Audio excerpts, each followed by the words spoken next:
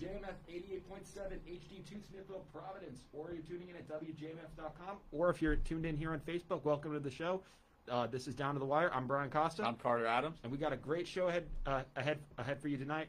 Carter, why don't you back that camera out a little bit so we can see our guest a little bit better. We're welcoming in a special guest tonight.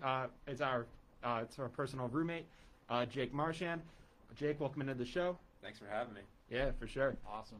Yeah, no, it's actually funny. I mean, I've known Jake probably the longest out of any of my suite mates, but for some reason we still haven't gotten him on the show yet. But it's actually great to have him on.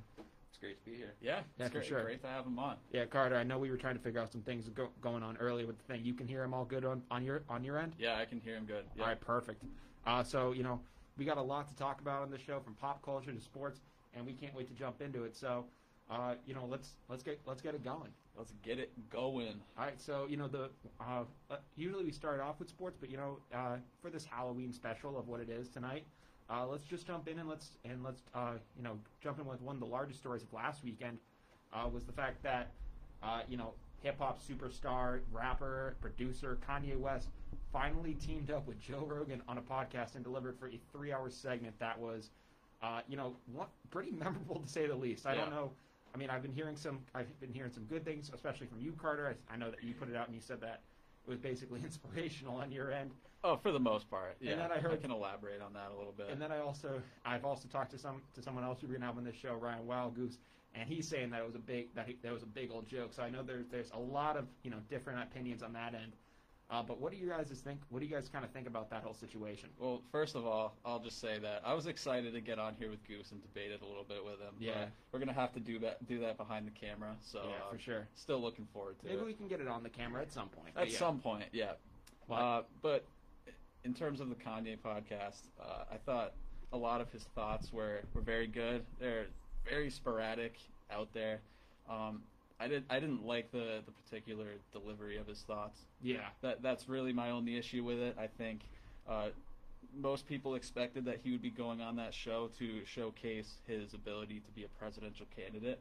Yeah, and he did not necessarily do that. No, he did not do that. He's got a long way to go if he wants a realistic shot of being president. But yeah, for the most part, I thought he had a lot of progressive ways of thinking, and progressive is one heck of a way to put it. I mean, yeah, he's bringing up things that I've never even thought about in my entire lifetime. I mean, I didn't watch it through end to end, but there was one part throughout it where he was basically saying that he wanted to basically send church choir singers off to go train Olympic athletes, and then he wanted to have a stadium full of 100,000 gospel singers just singing. Yeah. And I was like, and part of me was like, wow, this dude has a lot of ideas, but there's another part of me that this dude is freaking nuts. Well, I did like that idea. It took a little bit to grow on me. Yeah. I thought, obviously, like you just said, it was weird at first. I was like, what is this guy talking about? But you think about it, and you think about what he was actually saying there. Think of how good that would be. He's a very spiritual dude. Yeah. And obviously, he takes Christianity to the next level, as it's, in my opinion, becoming less and less relevant as time moves forward. Yeah. That's nothing against any sort of religion or anything like that, but that's all I really have to say about it. No, I mean, you're completely right with the whole faith thing. I mean, that there's no real arguing with that, but it was a very interesting podcast, to say the least. When we do get Goose on to discuss it more, I will be excited to do that. But I think it's finally time that we jump into the sports world. Yeah, it's nice to get that little intro of pop culture before we go into it. But yeah, for sure. All right, so usually we really kind of jump. We really kind of just pick and choose between what we like to jump in with. But tonight, with Jake being on the show, Jake is a very large Houston Rockets fan. I'm sure the viewers have heard us talk about that before. Yeah, we probably talked enough trash about him. Oh yeah, of course. I know. Yeah. So I think it's about with some pretty big news coming. Not exactly in the best favor of Rockets fans. We did want to get his personal take of it. Two big key faces of the Rockets franchise have now gone on to separate teams. One of those guys was former Rockets head coach Mike D'Antoni. He is now signed on to be the assistant coach of the Brooklyn Nets. He'll be the assistant to Steve Nash, which is kind of ironic because Nash and D'Antoni have been together 2 times in their careers. But the funny thing about that is that D'Antoni used to be Steve Nash's head coach. He did it once in 2004 and through '08 with the Suns, and then he did it again in 2012 through 2014 with the Lakers. It's pretty weird to say that the student is now going to be training the master in a sort of way, but I do like that they are going to be surrounding Steve Nash with. I think that it is smart that Steve Nash is kind of surrounding himself with guys that have been there before, and it is a very interesting take. Jake, what are your thoughts on D'Antoni kind of taking off for Brooklyn and making this move? Well, honestly, I think it's good for the Rockets. I think it was needed. He's been doing the best he has been able to, but he just hasn't been getting it done. He's been running the Rockets like it's an AAU team, and it's all scoring, no defense, and there is potential with defense. I know the Clint Capella trade had a lot of people upset, but Robert Covington was a great pickup. He can shoot threes, and he honestly iced that game against the Lakers at the start of the season. Yeah. So he's still playing a big role, but in regards to how he managed the players, it wasn't working. That's just not. They have the superstars, but it's just not a playoff contender. Yeah, you're saying you were talking about coaching like an AAU team. I feel like the Brooklyn Nets are going to be D'Antoni's next experiment with that, to say the very least. I mean, you got KD, you got Kyrie, and you just got basically everyone else at that point. I mean, do you think that D'Antoni is going to be able to elevate the Brooklyn Nets, or do you think he's going to be more of a detriment to them?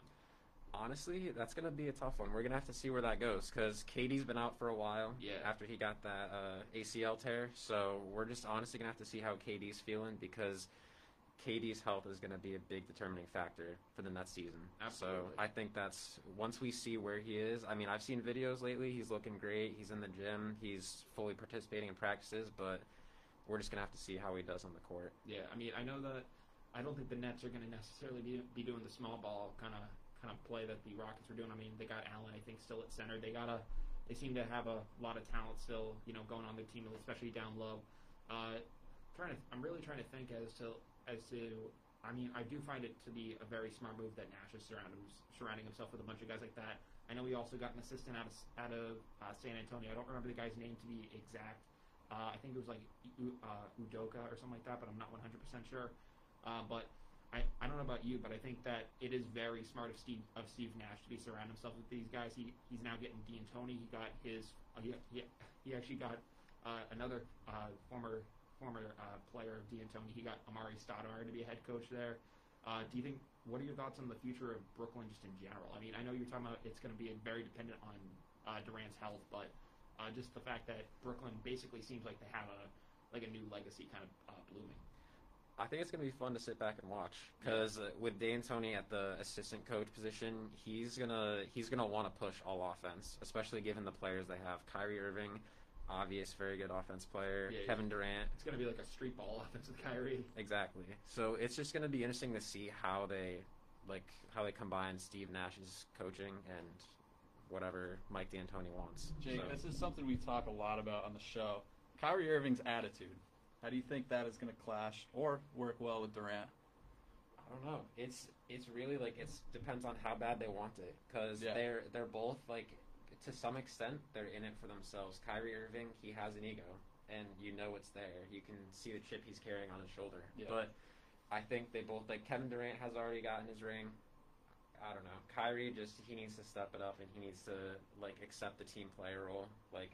There's a reason why people are happy he's out of Boston. There's a reason why people like Kemba, because he's actually playing the teammate role that Kyrie couldn't. So he has to change his attitude. And for Kemba especially, it was almost kind of at least for the Celtics this year. I mean, I know they didn't get as far as a chip, which they thought they had a much larger chance of making. But especially after the second round exit, and looking at the Celtics before the pandemic, obviously, which really just shook up everything for all sports leagues alike.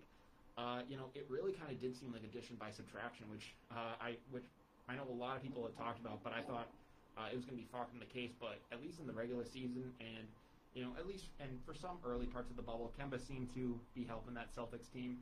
I am excited for what the Celtics can do in the future, especially getting even though this isn't going to be a normal offseason, they will get a somewhat normal offseason's worth of rest, and they'll be able to figure out and learn to play like this and be able to come back stronger. Definitely. Yeah. And then the other big move by from a former Rockets player was obviously former Rockets GM Daryl Morey. He is now, I believe, signing on to become he's signing on to become the president of basketball operations for the Philadelphia 76ers. Morey's kind of been known for a lot throughout his career, both as a GM and just as a personality. Obviously, personality-wise, he was known for kind of being one of the lone guys in the NBA for calling out the Hong Kong controversy when there were basically protests over there. He said free Hong Kong, and he got a lot of backlash from the NBA for that because of their market over in China. I know but he's also been able to, as a GM, he's been able to acquire a lot of talent. I mean, he got Dwight Howard when he thought that when Dwight was still, at a good point in his career. He got Russell Westbrook last year. He was able to mold the Rockets into that small ball team, which took them a little bit. I completely forgot he got Chris Paul at one point, and that took him to the Western Conference Finals. Basically, was one injury away from going to the finals, but Chris Paul's leg just completely negated that. But Jake, from seeing what Morey has been able to bring to your team, in terms of talent wise, do you think he's going to shake up this Philly team, or do you think that it's just going to be more kind of just getting them little pieces here and there? Honestly, it really depends how much he's going to shake it up. Some people have been hypothesizing that he wants to bring Harden with him. I saw that Stephen A. talked about that, and I was like, oh my goodness. See, that would be insane. Joel Embiid and James Harden, that would just be ridiculous. But I don't know. We're going to have to see how it goes. I mean, he also, like D'Antoni, he might just want to change of perspective. He might want to change it up a little. And who do you trade for? Who do you trade for James Harden though? I mean, I know you talked about Embiid and Harden, but I think Embiid might have to be the guy that's out the door. I'm agreeing with you. And getting Embiid down to Houston would be something else, just to say the least. You got Russell Westbrook, you got Joel Embiid. And a new Rockets GM would be shopping for a big man, especially after Daryl Morey made his mark on the organization. Yeah, especially. I think a pick and roll between Russell Westbrook and Joel Embiid would be something. Oh yeah, that would be really beautiful. That would be really special. I mean, I know a lot of people are talking about the Rockets never wanted to get rid of James Harden. I know there's some people that are really big hardos on that, but I think if the Rockets could be in a position to have a really solid offense between Russell Westbrook as point guard and being just the physical beast that he is, and having Joel Embiid just dominating down low and still able to shoot from distance, that's a team I think that could really compete. Well, I think something you have to consider too is James Harden's on a $256 million contract. Yeah. Russell Westbrook's only on 80. That's a lot of cap space for the Rockets. That's so much money. If he goes, you could bring a lot in. So it just depends what they're shopping for. Yeah, that's why I always have said that the Rockets shopping James Harden is the move. Yeah, it is. Yeah. As a Rockets fan, I genuinely hope they do, because he puts up stats, but as I've been seeing in recent years, he's just in it for himself. It's all about the stats. And this is coming from a Rockets fan, people. Yeah, I know. A Rockets fan. You got to get that through your skulls. I mean, the fact that even a Houston Rockets fan, I mean, you're not from Houston, but we'll get to that on a different thing. Oh boy. I mean, get from Western Connecticut here as a Houston Rockets fan, but okay. But anywho, I do find it interesting that even Rockets faithful in quotation marks would still be eager to consider shopping a guy like Harden, who might go down as one of the most prolific scorers, at least of our era. Yeah, I mean, maybe the guys that live in Houston have a little different mindset on the James Harden issue. But Jake, I know how big of a Rockets fan you are. How long before you're a 76ers fan after Harden goes? Never. I mean, you got that Harden poster in your room, man. I'll have to get a different one. We can talk about that another time. Yeah.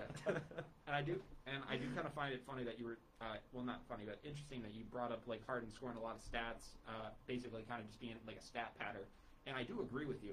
But I also kind of found it ironic that they brought in a guy like Westbrook, who when Kevin Durant left, and maybe it made a little more sense that with maybe the lack of talent that he had in OKC, Russell Westbrook was doing very similar things. I mean, he had to pad stats, and he got an MVP out of it. Same thing with James Harden; he was able to pad stats, and he got an MVP out of it. Do you think would you feel more confident with a Joel Embiid Russell Westbrook team going forward, or would you want to see this, or do you have any inkling of trying to see the Rockets run it back with anything close to what they had. Honestly, that's really tough to say. I'd like to see some change because I figure Mike D'Antoni's out, so you might as well, if you're changing that much in the organization and Morey being gone as GM, like you might as well just go all the way. And I understand it's difficult to ask an organization to get rid of James Harden because he's essentially their brand. They brand their team around him, and it's kind of ridiculous how much they do it. But I don't know. I think like you're right how they're both like chasing for stats, and like some nights it works. Like there have been some nights where like they both get triple doubles. They combined for 80. You told me like how they both like went off. I know you went to a game against where the Rockets were playing up in Boston. Yep. I forget who didn't Russ kind of have like a better game that night. Yeah, Russell Westbrook had a 41-point game. I do remember that. Yeah, Was that the game that Brown put up when Brown put up the buzzer beater? Yeah. Dude, I remember being at home watching that game, and I was like, I forget why I was home, but I was watching the game at home with me, my brother, and my friend Pat Edwards, and we were just watching that game. And I remember just sitting in the family room, just watching Brown just catch that rebound, do that step back, and we all just lost our damn minds. It was craziness. Yeah, that was wild. Yeah, that was a great game. Yeah. I know my awesome girlfriend brought me to that game. A little shout out there. That was a great game. That was a great shot. For anyone who doesn't know, we also refer to Jake besides a Rockets fan. We also refer to Jake as a massive simp. Just so you know. Shut up. Okay. But anyways, it's great to have someone who knows to talk basketball. Another story in basketball that we wanted to bring up is our hometown team, the Celtics, are also looking to possibly make some moves this offseason, especially after going out in the Eastern Conference Finals, which pretty disappointing to say the least, especially going up against that Jimmy Butler team. Jimmy did lead them and was just a dog that playoffs, and you got to just give it to him for that. But the Celtics have a very talented team. One of the moves that's been talked about, I believe, was at least for the most part that's drawn at least some interest out of Boston is apparently a Gordon Hayward to the Indiana Pacers trade. Please, anything to get rid of Gordon Hayward. Yeah, and I guess possible returns in the trade could include Miles Turner. Which would be huge for Boston. That would be big because of all the things Boston has been lacking, similar to Houston now, has been the big man. Yes. And getting a guy like Miles Turner up in Boston would be huge. It would be huge. I know.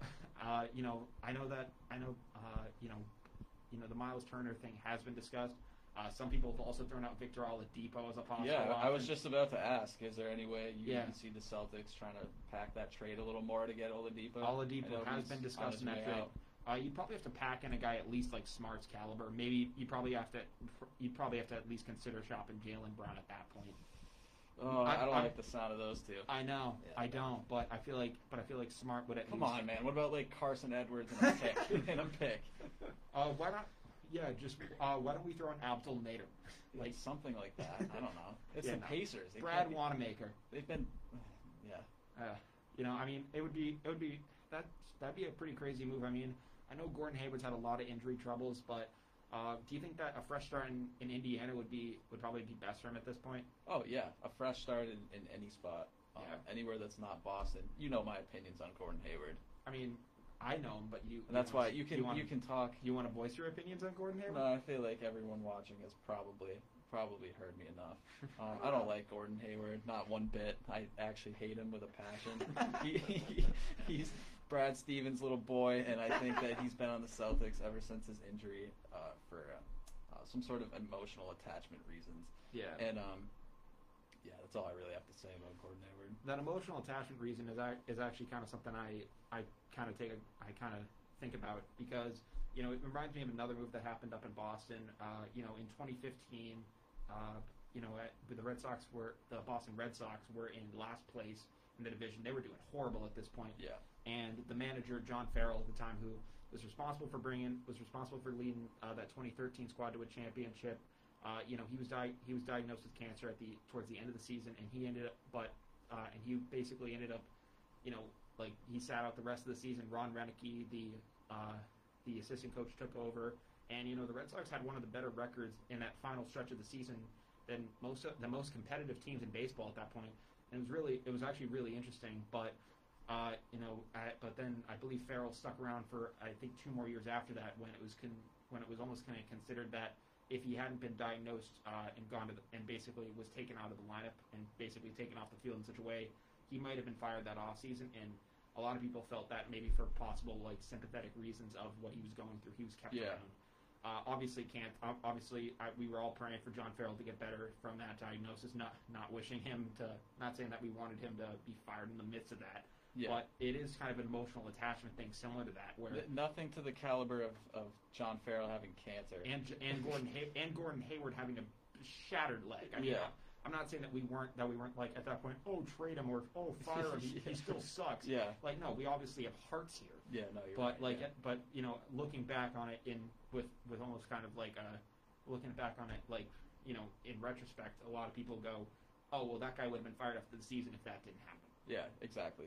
You're right. And some people might look at Gordon Hayward now, and it's like, and it would be like, there's the two factors. It's the injury and just the fact that him and Brad Stevens have always had a close relationship. Him and Brad Stevens are boys with each other. I mean, exactly. Yeah, you can't. That's a bond that you can't really get rid of. And that's why you can talk all day about Gordon Hayward trade rumors, but I know well that guy is a Celtic until he retires, probably. Realistically. Yeah. Jake, I mean, what are your thoughts on the whole Gordon Hayward situation up in Boston? I mean, honestly, I think I kind of agree with Carter. Like, I wouldn't say I hate him, but I think he's not a bad player. Like, I think he's a decent bench player. And at this point, he got a really bad break. He did get a bad break, literally and figuratively. Yeah, that is true. I just feel like it comes to a point where the bad outweighs the good. Yeah. And but like you were saying, the emotional attachment and just the sentiment. No, and my other argument when it comes to Gordon Hayward, look at what happened with Isaiah Thomas. It didn't take that Celtics front office more than 30 seconds to decide he's gone. He's leaving. Like there is a lot of facts to that, and especially since Isaiah Thomas has never been the same player since the Celtics got rid of him. Exactly, and he didn't only have an injury. His sister passed away, and he came back and played those playoffs still. Now, I mean, Isaiah Thomas. I mean, however, that was something that happened to Isaiah, and no, you're right. But if there's going to be emotional attachment to any player, you'd think it's going to be someone like Isaiah Thomas over Gordon Hayward. Yeah, what's the hype about Gordon Hayward? Yeah, I mean, I understand that, and I mean, obviously Isaiah Thomas had that tragic injury, and like him, like John Farrell, and like Gordon Hayward, we were all rooting for him to get through it, and he came out and he gave a 53-point performance of his lifetime. Yeah. So I mean, Isaiah Thomas when he was traded, I mean, there were a lot of Celtics fans up in arms just saying, how could Danny do this? How could Danny do this? Yeah. And Isaiah's never been the same player ever since. And I know that there are still Celtics fans that are calling for a possible Isaiah Thomas reunion. Yeah. I mean, for the most part, that man ended his career, though. Yeah. The more you think about it. Yeah, he left it all on the court in Boston. Yeah. Easiest way to put it. Now, I know I said there are some Celtics fans calling for a return to Boston. I am one of them. I don't care if it's on the bench or whatnot. I would love to see that. Yeah, I'd love to see it, but we already have enough players that are short. Kemba Walker, Brad Wanamaker. It's so true, though. Like, at least spend that money you'd spend on Isaiah Thomas on someone with some height. I mean, at least if you have Taco Fall, it averages it all out. Oh, yeah, exactly. But that's really all I think we have in the NBA so far. Let's jump over to the NFL. Sounds good. So we were talking on Wednesday's show basically about it kind of came up during the show that there was some trade rumors going on with Patriots cornerback Stephon Gilmore during the show. We really didn't have a lot to react on at that time. We also learned during the show that he put his house up for sale. Oh, yeah. He put his house up for sale. So that was a pretty big one. I mean, he's out the door. He's out the door. He's gone. Yeah, so the NFL trade line of all days this year is going to be on November 3rd. So if there's going to be enough panic already going on around the country, the NFL just basically said, LOL, let's make it a little let's make this interesting. Wow. A lot of headlines on Tuesday, November 3rd. That's also Jake's birthday, too. Yeah, 100%. Yeah, Jake, that's going to be just He's going to be 14 this year, everybody. I wish. On my birthday. Can't wait. That's going to be a hell of a day for Jake. Happy birthday to you. But, do you think I mean, currently the Pats are 2-4 on the year. Do you think the idea of shopping a guy like Stephon Gilmore should be explored, especially since I guess his contract was basically renewed. Well, they didn't renew his contract, but he wanted like a raise in his contract, and instead of giving him more money, they just took money from like next year's and they just tagged it onto this year. So next year he's only be making about $7 million. Yeah. So the only options at this point are either you restructure it next year and you give him the money that he wants, or it's basically you trade him because he's not going to be happy with $7 million. Yeah, no, he's really not. I feel like he's Do you think a definitely... trade should happen? Yes. You do? Yeah. Yeah. What do you think? What do you think is, if you had to have an idea of, I mean, you've seen guys that the Pats have traded for. Brandon Cooks, they've been able to get. They got him for a first-round pick. Or they traded a first-round pick for a guy of Brandon Cooks' caliber. But then Jamie Collins is traded for I think a fourth or fifth round pick. What do you think you're getting? Jimmy Garoppolo also, another notable trade recently, was traded for a second-round pick. Yeah. What do you think is Stephon Gilmore's trade value? I mean, he was last year's Defensive Player of the Year. No, do you think you can at least get him? You can't even put Stephon Gilmore's name in the same sentence as those other players. Yeah. I think he's done a lot more, not only as a player but as a Patriot, to prove himself that you can put his name above those players. I think you're getting a player and at least a pick for someone like Stephon Gilmore. What's the lowest that you'll take besides a player? Is it a second? I don't think you go lower than a first. Really? Yeah, really. Really? No, I do think his trade value is high enough. He's one of the most praised cornerbacks in the league. And I mean, any team taking him on, it'll be a little more. I mean, it won't even be a rental. You'll have him probably for another year if you rework that deal. Yeah, and that's why I know Belichick is going to. He's going to shop Gilmore because the stars have aligned. They're more than aligned at this point. But he hasn't done enough. Yeah. Enough bad to outweigh his good yet, at least in my eyes. He hasn't been playing to the same caliber as last season whatsoever. Yeah. But he still hasn't unproved himself as being a Patriot. Yeah. I think if I were Belichick, I would sit in that office and restructure his deal like you just said, because he has heart, and I know he will play with that same heart, but it's a business. Now, Jake, I know your location. I know your location actually plays at least a role for your NFL your NFL fandom, but absolutely, New York Giants all the way. But I mean, obviously they're not doing too great either this year. Yeah. But with the way the Pats have started off this year, do you think that it probably is wise for the Pats to probably look at moving on from Gilmore? It's a short season. I think I agree with Carter. I think there's nothing wrong with exploring it at the bare minimum. 100%. I mean, I guess there have been reports from, I think, Burt Brewer, I think it is, but I'm not 100%. It could be a different guy. And he basically said, the Pats are basically basically in fire sale mode. And any players available. Yeah. And I was like, wow, could Cam Newton be available? I'm like, is Bill Belichick saying, if we don't win again, Trevor Lawrence is within reaching distance. Wow, I don't even want to look there. Well, I've been on too much of an emotional roller coaster as a Pats fan these past few months that I don't even want to look towards that. Yeah, I mean that would be interesting to say the least. I'm gonna be. It's gonna be really tough for me, having to move on from a guy like Gilmore. He is gonna be 30, so I mean, for cornerbacks, they obviously do have a shorter lifespan than most. I think unfortunately it might be time. It's going to be tough though. I mean, but the Pats have had to make moves like this with prolific players before. Lauren Malloy was traded before the 2003 season when they went to go on and win a Super Bowl. They let Malcolm Butler walk. They traded Jamie Collins. They traded Jimmy G. And their whole idea of it, at least for some players, they think that they're getting rid of them a year early than a year late. There's some argument to that. Obviously, Jimmy G, they got rid of him when he's basically not still coming into his prime.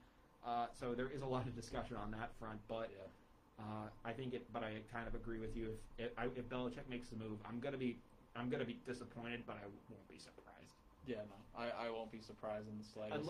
Unless it's like Bill Belichick dumps him for a six, then I'm gonna be all up in arms. Well, of course, I feel like everyone would be. People that aren't even Patriots fans would be disappointed if Gilmore got dumped for a six. I mean, you want to see a purge in Providence? There'll be a real purge. There'll be a purge in Foxborough very shortly after that. 100%. Yes. But there's going to be a lot of things going down November 3rd. Obviously we got the presidential election, then we got the NFL trade deadline. So it's going to be an interesting day to say the least. Talking about this Pats team, they're not doing well at all. Cam Newton says that this game against the Buffalo Bills is a must-win. I know, Carter, you said on Wednesday's show that you don't think this game is a must-win, but especially. But now hearing Wait, hold up. When did I say that? I don't remember saying that. I thought you said that for sure on Wednesday's show. Any game is a must-win going forward. Oh, for jeez. What Okay, do you one of those mean? guys. Why would that guy? No, why would I say this game is not a must-win after losing 2 straight? I'm very certain. I That know guy, I know I have some out there takes, but I would never say that. All right, I'll have to go back to the tape on that. But yeah. what do you think? But I'll rephrase the question. What do you think about Cam Newton, especially pleading the urgency at this point? Is he basically said that last week that it was like, hey, it's not time to press the panic button yet, and he immediately jumps to, hey, it's time to press the panic No, button. I saw him quoting, we don't tolerate losing in this locker room. I don't know. Oh, he's quoting Karate Kid at that point. Oh yeah. I was like, way. I was like, wait, where's that from? I was like, oh, it's from Karate Kid. This is one of 2 games left in the season. We still have to face the Bills. Obviously, yeah, it's a must-win. I mean, you got to at least get back to trending towards 500. Yeah. You need to. It's.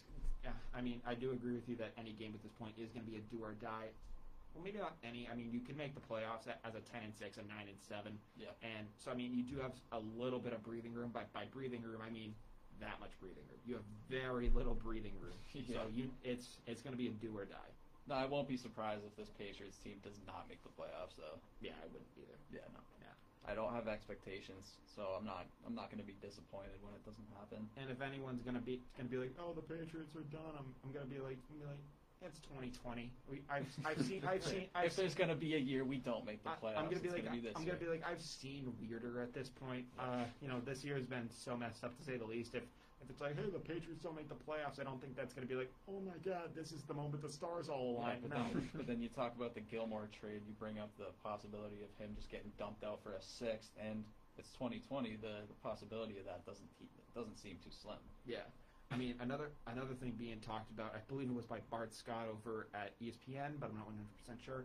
He basically said that, Bill Belichick, he's going to end up looking to shop a guy like Stephon Gilmore. We were joking early, just a couple minutes ago about him possibly dumping him for, chump change. Bill Belichick, as a GM, hasn't drafted a Pro Bowler since 2013. And Bart Scott over at ESPN basically made the argument that it's time for Bill Belichick, the GM, basically, just want to be 100% with you guys. The GM, Bill Belichick, not the head coach.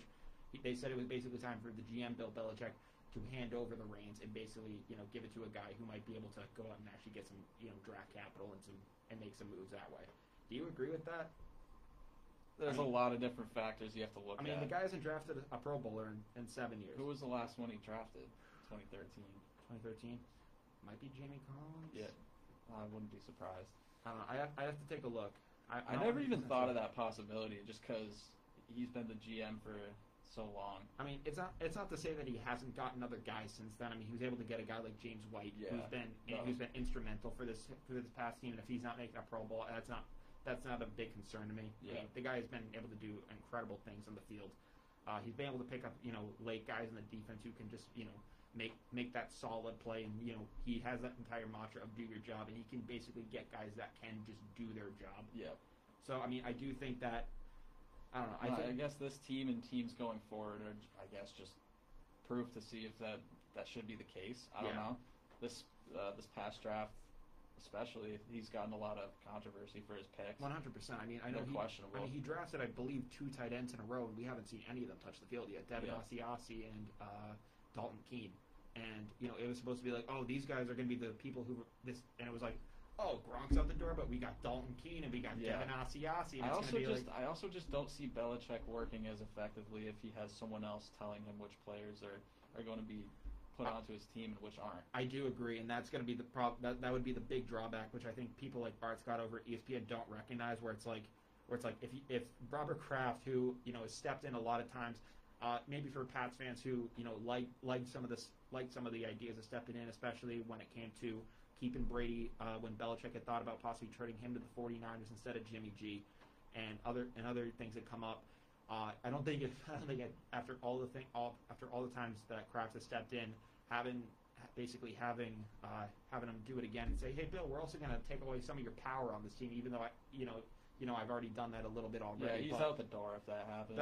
Belichick might just take off the hoodie and just say, all right, I'm out. And then that's either the best thing that ever happened for the franchise of the Patriots, or the worst, or the worst thing, or the worst. I wouldn't guess best. I wouldn't go with best. That's why I said I wouldn't go it's with either. best. It's either the best or the worst. No, sometimes the changes that need to that happen is are a the ones that are right in front of your face. That is a dark day in Pats Nation. I'm sorry. That is a dark. No, you're day. right. That there goes the team as we know it. That's all we know. No, yeah. No, I'm sorry. There's no way in my mind that Bill Belichick leaving is going to be a secret good thing for the Pats. There's no way in my mind that that's the case. There's a readjustment. There were people talking about that with Brady possibly leaving. They thought I know people were talking about they were like that could be something good. Oh, I get it. I'm get a guy. I thought it was. Yeah, you get a guy like Jimmy G back there, and he could have been the system guy. Obviously, Jimmy G had an injury or two out in San Francisco, so Bill still probably looks at him and is like even with those injuries, and even maybe if he hasn't lived up to all the potential that Niners fans, Bill's probably just looking, and Bill's probably looking at him and just saying like, if I had gotten him and I had had him for all these years, he'd be the guy. You're talking about Jimmy Garoppolo? Oh yeah. No, I agree because Jimmy Garoppolo, like the way he plays. I mean, Bill definitely thinks he could have probably won Super Bowl 53 with Jimmy G. Yeah. No, I agree with that. But Jimmy Garoppolo, ever since the Super Bowl and into this season, he plays like he's missing 2 seasons of rest on the Patriots bench. he really does. Like, dude, you can just tell something Jimmy is missing. G just coming off that bench was something else, man. Especially in that Brady injury stint, dude. He was chucking missiles, dude. Yeah, he was impressive. Yeah, 100%. Yeah. Let's see.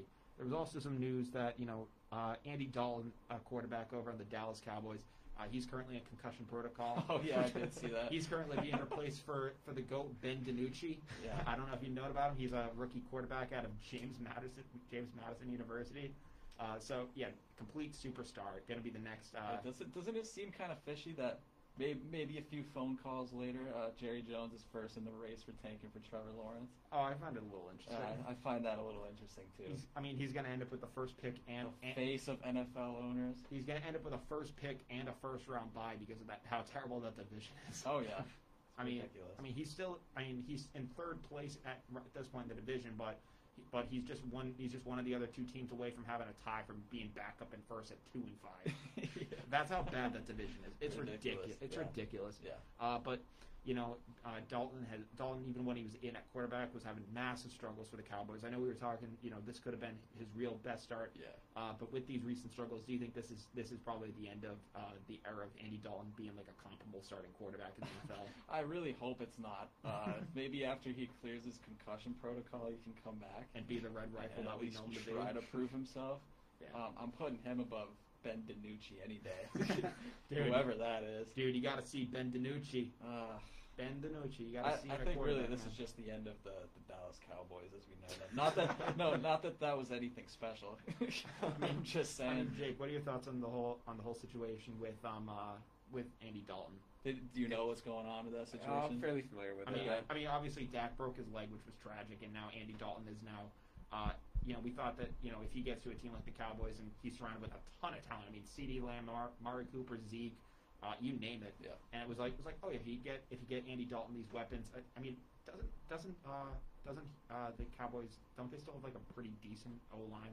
No, they do. I remember a few years ago at least they were praised for their O line. Yeah, so I mean, I don't know how they are exactly with it now, but I mean, looking at Andy Dalton basically having all these riches, do you think it's and him struggling the way he has? Do you think it's probably over for Dalton? I'd say it's close to over, because if you have that much around you, if you have that much talent surrounding you, and you can't work with it, like that's your opportunity. Backs out, that's your shot. Yeah, exactly. No, he's literally placed into the perfect situation. Yeah, he was handed that. I guess you go out with a concussion earlier than you should have. Hopefully he can come back better than ever. I don't hate Andy Dalton. I want to see him do well. Yeah. I mean, and by the way, when I mean the end of Andy Dalton, I don't mean like he's going to retire. I mean like he'll probably just be a backup from that point on. Yeah, he'll be passed around to organizations. I mean, Blake Bortles is still getting shots at organizations, so I mean, Andy Dalton will definitely get picked up somewhere. Yeah. So yeah, that'll be interesting to say the least. But over in baseball news, there were a couple possible managerial things going on over there. I know the World Series has come to an end, so is really onto the offseason now for baseball. But one of the big moves that we had talked about a couple weeks ago was it was being discussed that the Chicago White Sox were possibly looking at bringing in their former manager from the late '70s, early '80s, and Hall of Famer Tony La Russa to take over the team. I said on the show at that point that La Russa is a Hall of Famer, a 3-time World Series champion, 6-time pennant winner, and a 4-time Manager of the Year. The White Sox made it official today. They are bringing him on to be the manager of this team. Oh wow! Yeah, and I mean, so Jerry Reinsdorf, who is the owner of the Bulls, also owns the White Sox. When he bought the White Sox, his first move basically as the White Sox was firing Tony La Russa. He still owns the White Sox. Yes. Now he's hired him back. Mm-hmm. After all these years of losing. Makes sense. I mean, and it's basically based on the idea of seeing, like, you know, as soon as he cut La Russa just went on a run that we've never seen before, and he just, you know, basically became one of the great managers. Yeah, he's got an amazing stat lineup. Yeah. Resume. I mean, what do you think of? I mean, this White Sox team is very, very young. I mean, but they got a lot of talent. They made the playoffs this year for the first time, I think, since 2008. Do you think bringing a Hall of Fame manager in that hasn't coached since 2011 is the right move, or do you think that they should have tried to get more of like a player coach that, you know, can maybe fit more players' needs today? Honestly, I don't know enough about the White Sox to give you a solid answer to that, but yes. Yeah, I mean, yeah, and Jake, I know you're not a big baseball guy by any means, but I mean, you know, just also like taking it from maybe a basketball standpoint, looking at it from, like, you know, Stan Van Gundy, who went to the New Orleans Pelicans. A lot of people were saying that might be a problem because Stan Van Gundy's more of a get up in your face kind of guy. I'm not really too sure if Tony La Russa is a comparable guy to that, but I would say he's probably similar to that than, you know, more of these more sympathetic coaches like a Brad Stevens type. You know, with younger players, just on any sports level, do you think it's smart to bring in more of like these old school guys? Do you think that you should just be, or do you think they should have been trying to go in a new direction?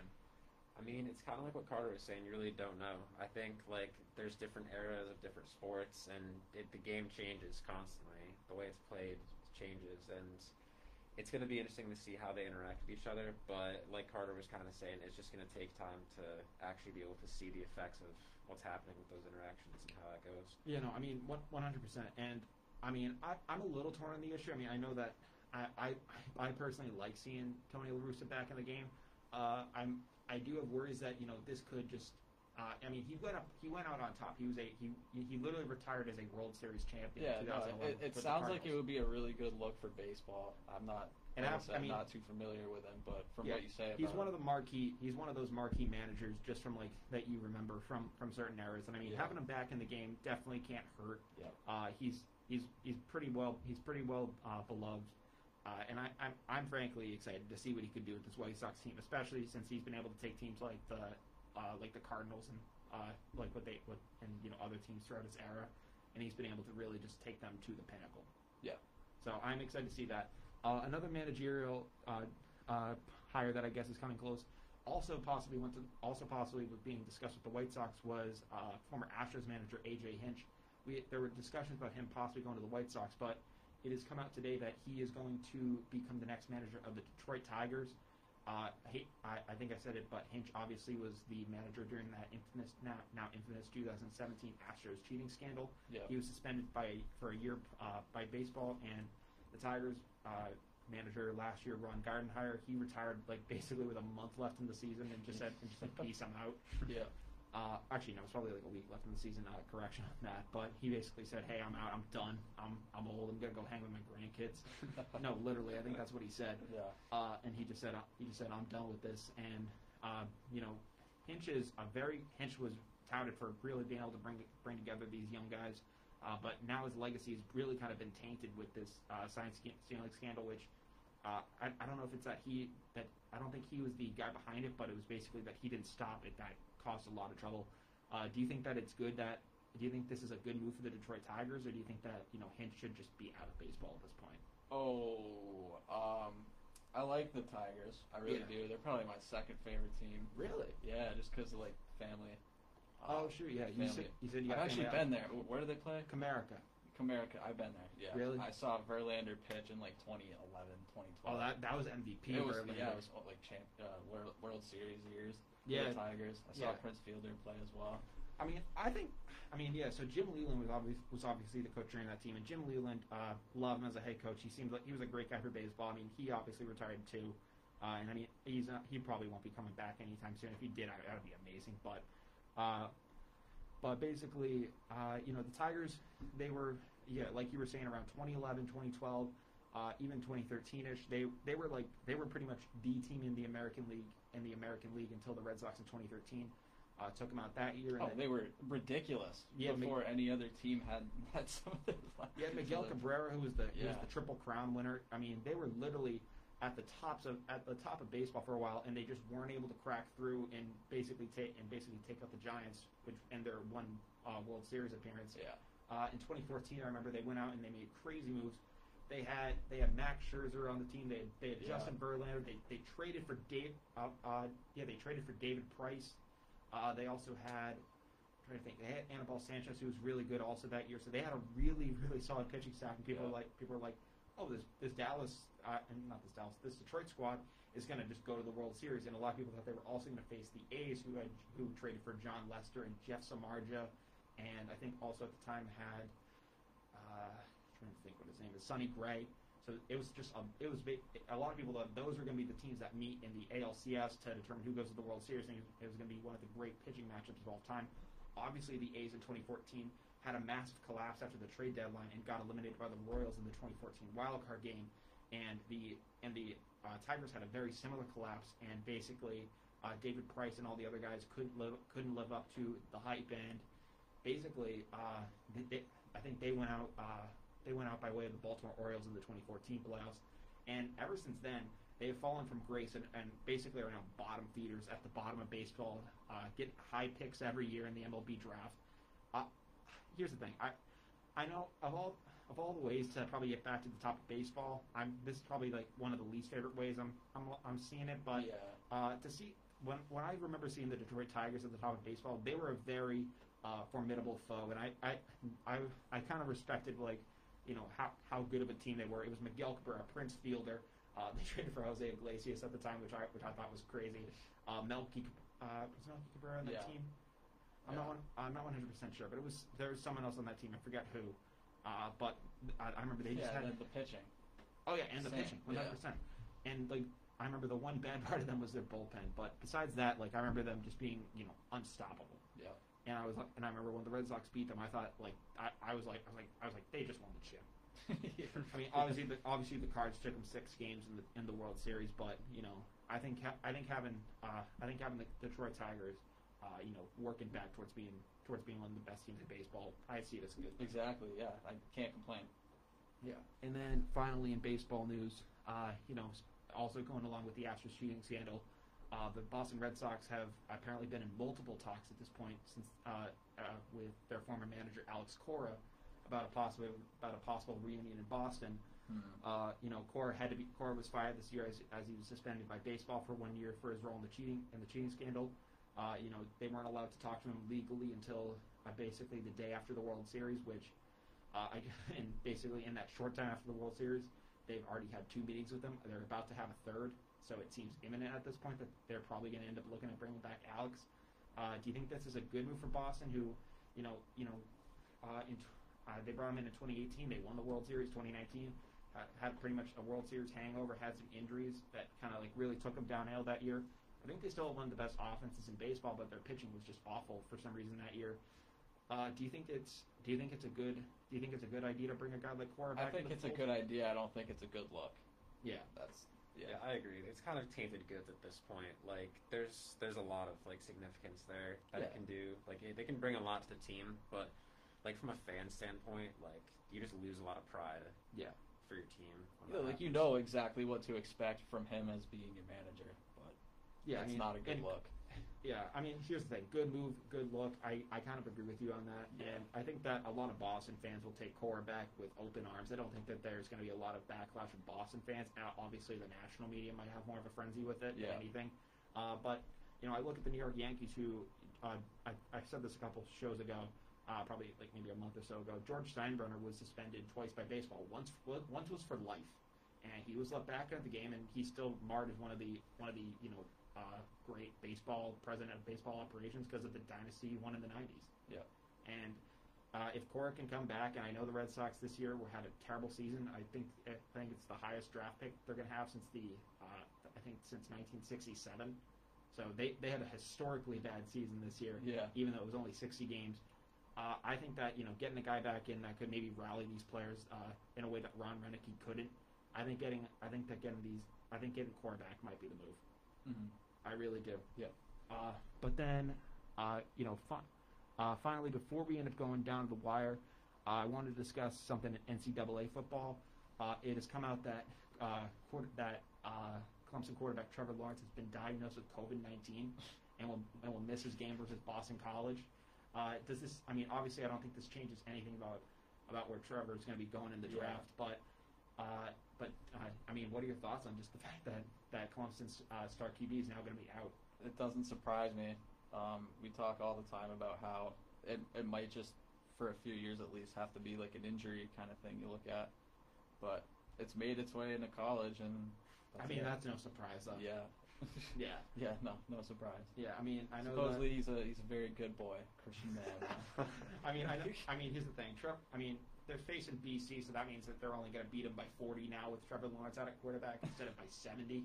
Because the BC football program is something else that we can talk about at a different time. Yeah, could not have been a better game for this to happen. Oh, 100%. If this was Alabama, they'd be screwed. But you think about BC, and that is something else I really would want to get into on another show, especially since could you imagine how fun it would be if the New England area had a competitive college football team that we could rally around? Yeah, no. Could you imagine how fun that would be? And it's certainly AP and UMass. I mean, yeah. No way. I mean, obviously we have Bryant and all that stuff here, but in terms of a real competitor, national thing with a giant stadium full of BC fans. is the best shot at least around exactly. here. I mean, they really haven't had anything like that since Flutie. Yeah. So I mean, if BC could get back to being that thing, which I don't think at least during my time anytime soon they're going to be doing that. Almost every Boston sports team is looking towards almost crumbling. Now would be the perfect time. Honestly, BC could just we can't win any more professional chips at least for now. So let's move into college. Yeah, we kind of just had to basically scare the crap out of everyone else professionally. Now let's just slowly take over the college game. Yeah. But that's something. BC's had a ton of problems, which has bugged me for years, especially the way that they've been run as an organization. I'd probably want to talk about that at another time. But it is currently 8:02. We started the show a little later, so I wanted to take it over a little bit. But we want to thank everyone for tuning into the Halloween special. I'm going as that annoying kid from the Polar Express. So I wanted to dress up for that. Yeah, Cardi, you want to show off your thing real quick? We got Oh, it fell off, down, dude. It fell off. No, Jake, it's still there. Jake, hold that up for him. It's taped Jake, on. hold You're that good. up for him. This totally legit N'Keal Harry jersey. Yeah, for sure. and then Jake decided to steal my Kenny the Jet Smith jersey. Shout out Chris Martin for that fit. Still fire. Thanks again, bro.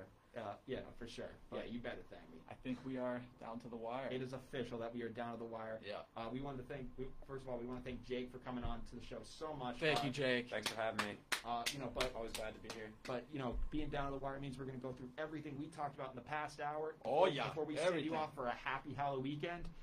In the NBA, we discussed Mike D'Antoni going to Brooklyn to become the assistant head coach. We discussed Daryl Morey to Philly, and we discussed a possible Gordon Hayward to Indiana trade. Jake gave some great insight on that. Jake, thank you so much for that. Any closing statements that you could think of with these moves?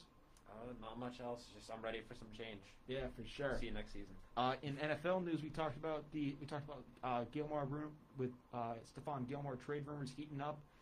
He's put his house on the market, and it almost seems imminent at this point. He's out of there. That Stephon Gilmore will not be He's part out. of the Pats on November 3rd. Bye, Gilmore. We also talked about this Pats Bills game being an absolute must win, especially with other games going on the rest of the season. It's going to be a real challenge for the Pats. After all the struggles they've had. I believe Julian Edelman's also going to be out for a significant period of time. So some other troubles there. We'll have to get into that and see how that impacts them this weekend. We also talked about if Bill Belichick's GM days are numbered. We don't really think so, especially if Kraft takes any more power from Bill. He's gonna say bye, Felicia. We also talked about Andy Dalton's inconsistency as starter and now being placed on concussion protocol. The GOAT Ben DiNucci is now taken over and is going to lead this Dallas Cowboys squad.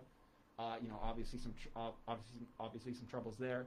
In MLB news, we talked about the managerial hires of Tony La Russa to the Chicago White Sox and AJ Hinch to the Detroit Tigers, as well as the suspected rumors of Alex Cora going to the Boston Red Sox.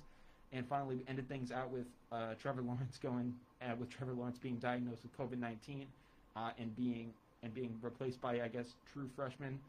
I don't even know how to say that guy's name. DJ Ugalai. I don't know how to say. Well, if he's it. anything like Tua, he's going to be good. Oh yeah, true. Yeah, just a long ass name that no one can say. Exactly. Yeah. And one last thing, we did talk about the Kanye West Joe Rogan podcast at the beginning of the episode. This will obviously be up on Instagram later tonight. Oh yeah. But you've been listening to WJMF 88.7 HD2 Smithville, Providence, or even tuning in at WJMF.com, or even watching here on Facebook. But from Down to the Wire, I'm Brian Costa. I'm Carter Adams. I'm Jacob Marchand. And we hope you have a happy Halloween and Merry Christmas, you filthy animals. Yeah, thank you guys so much for the support. Let's see you guys.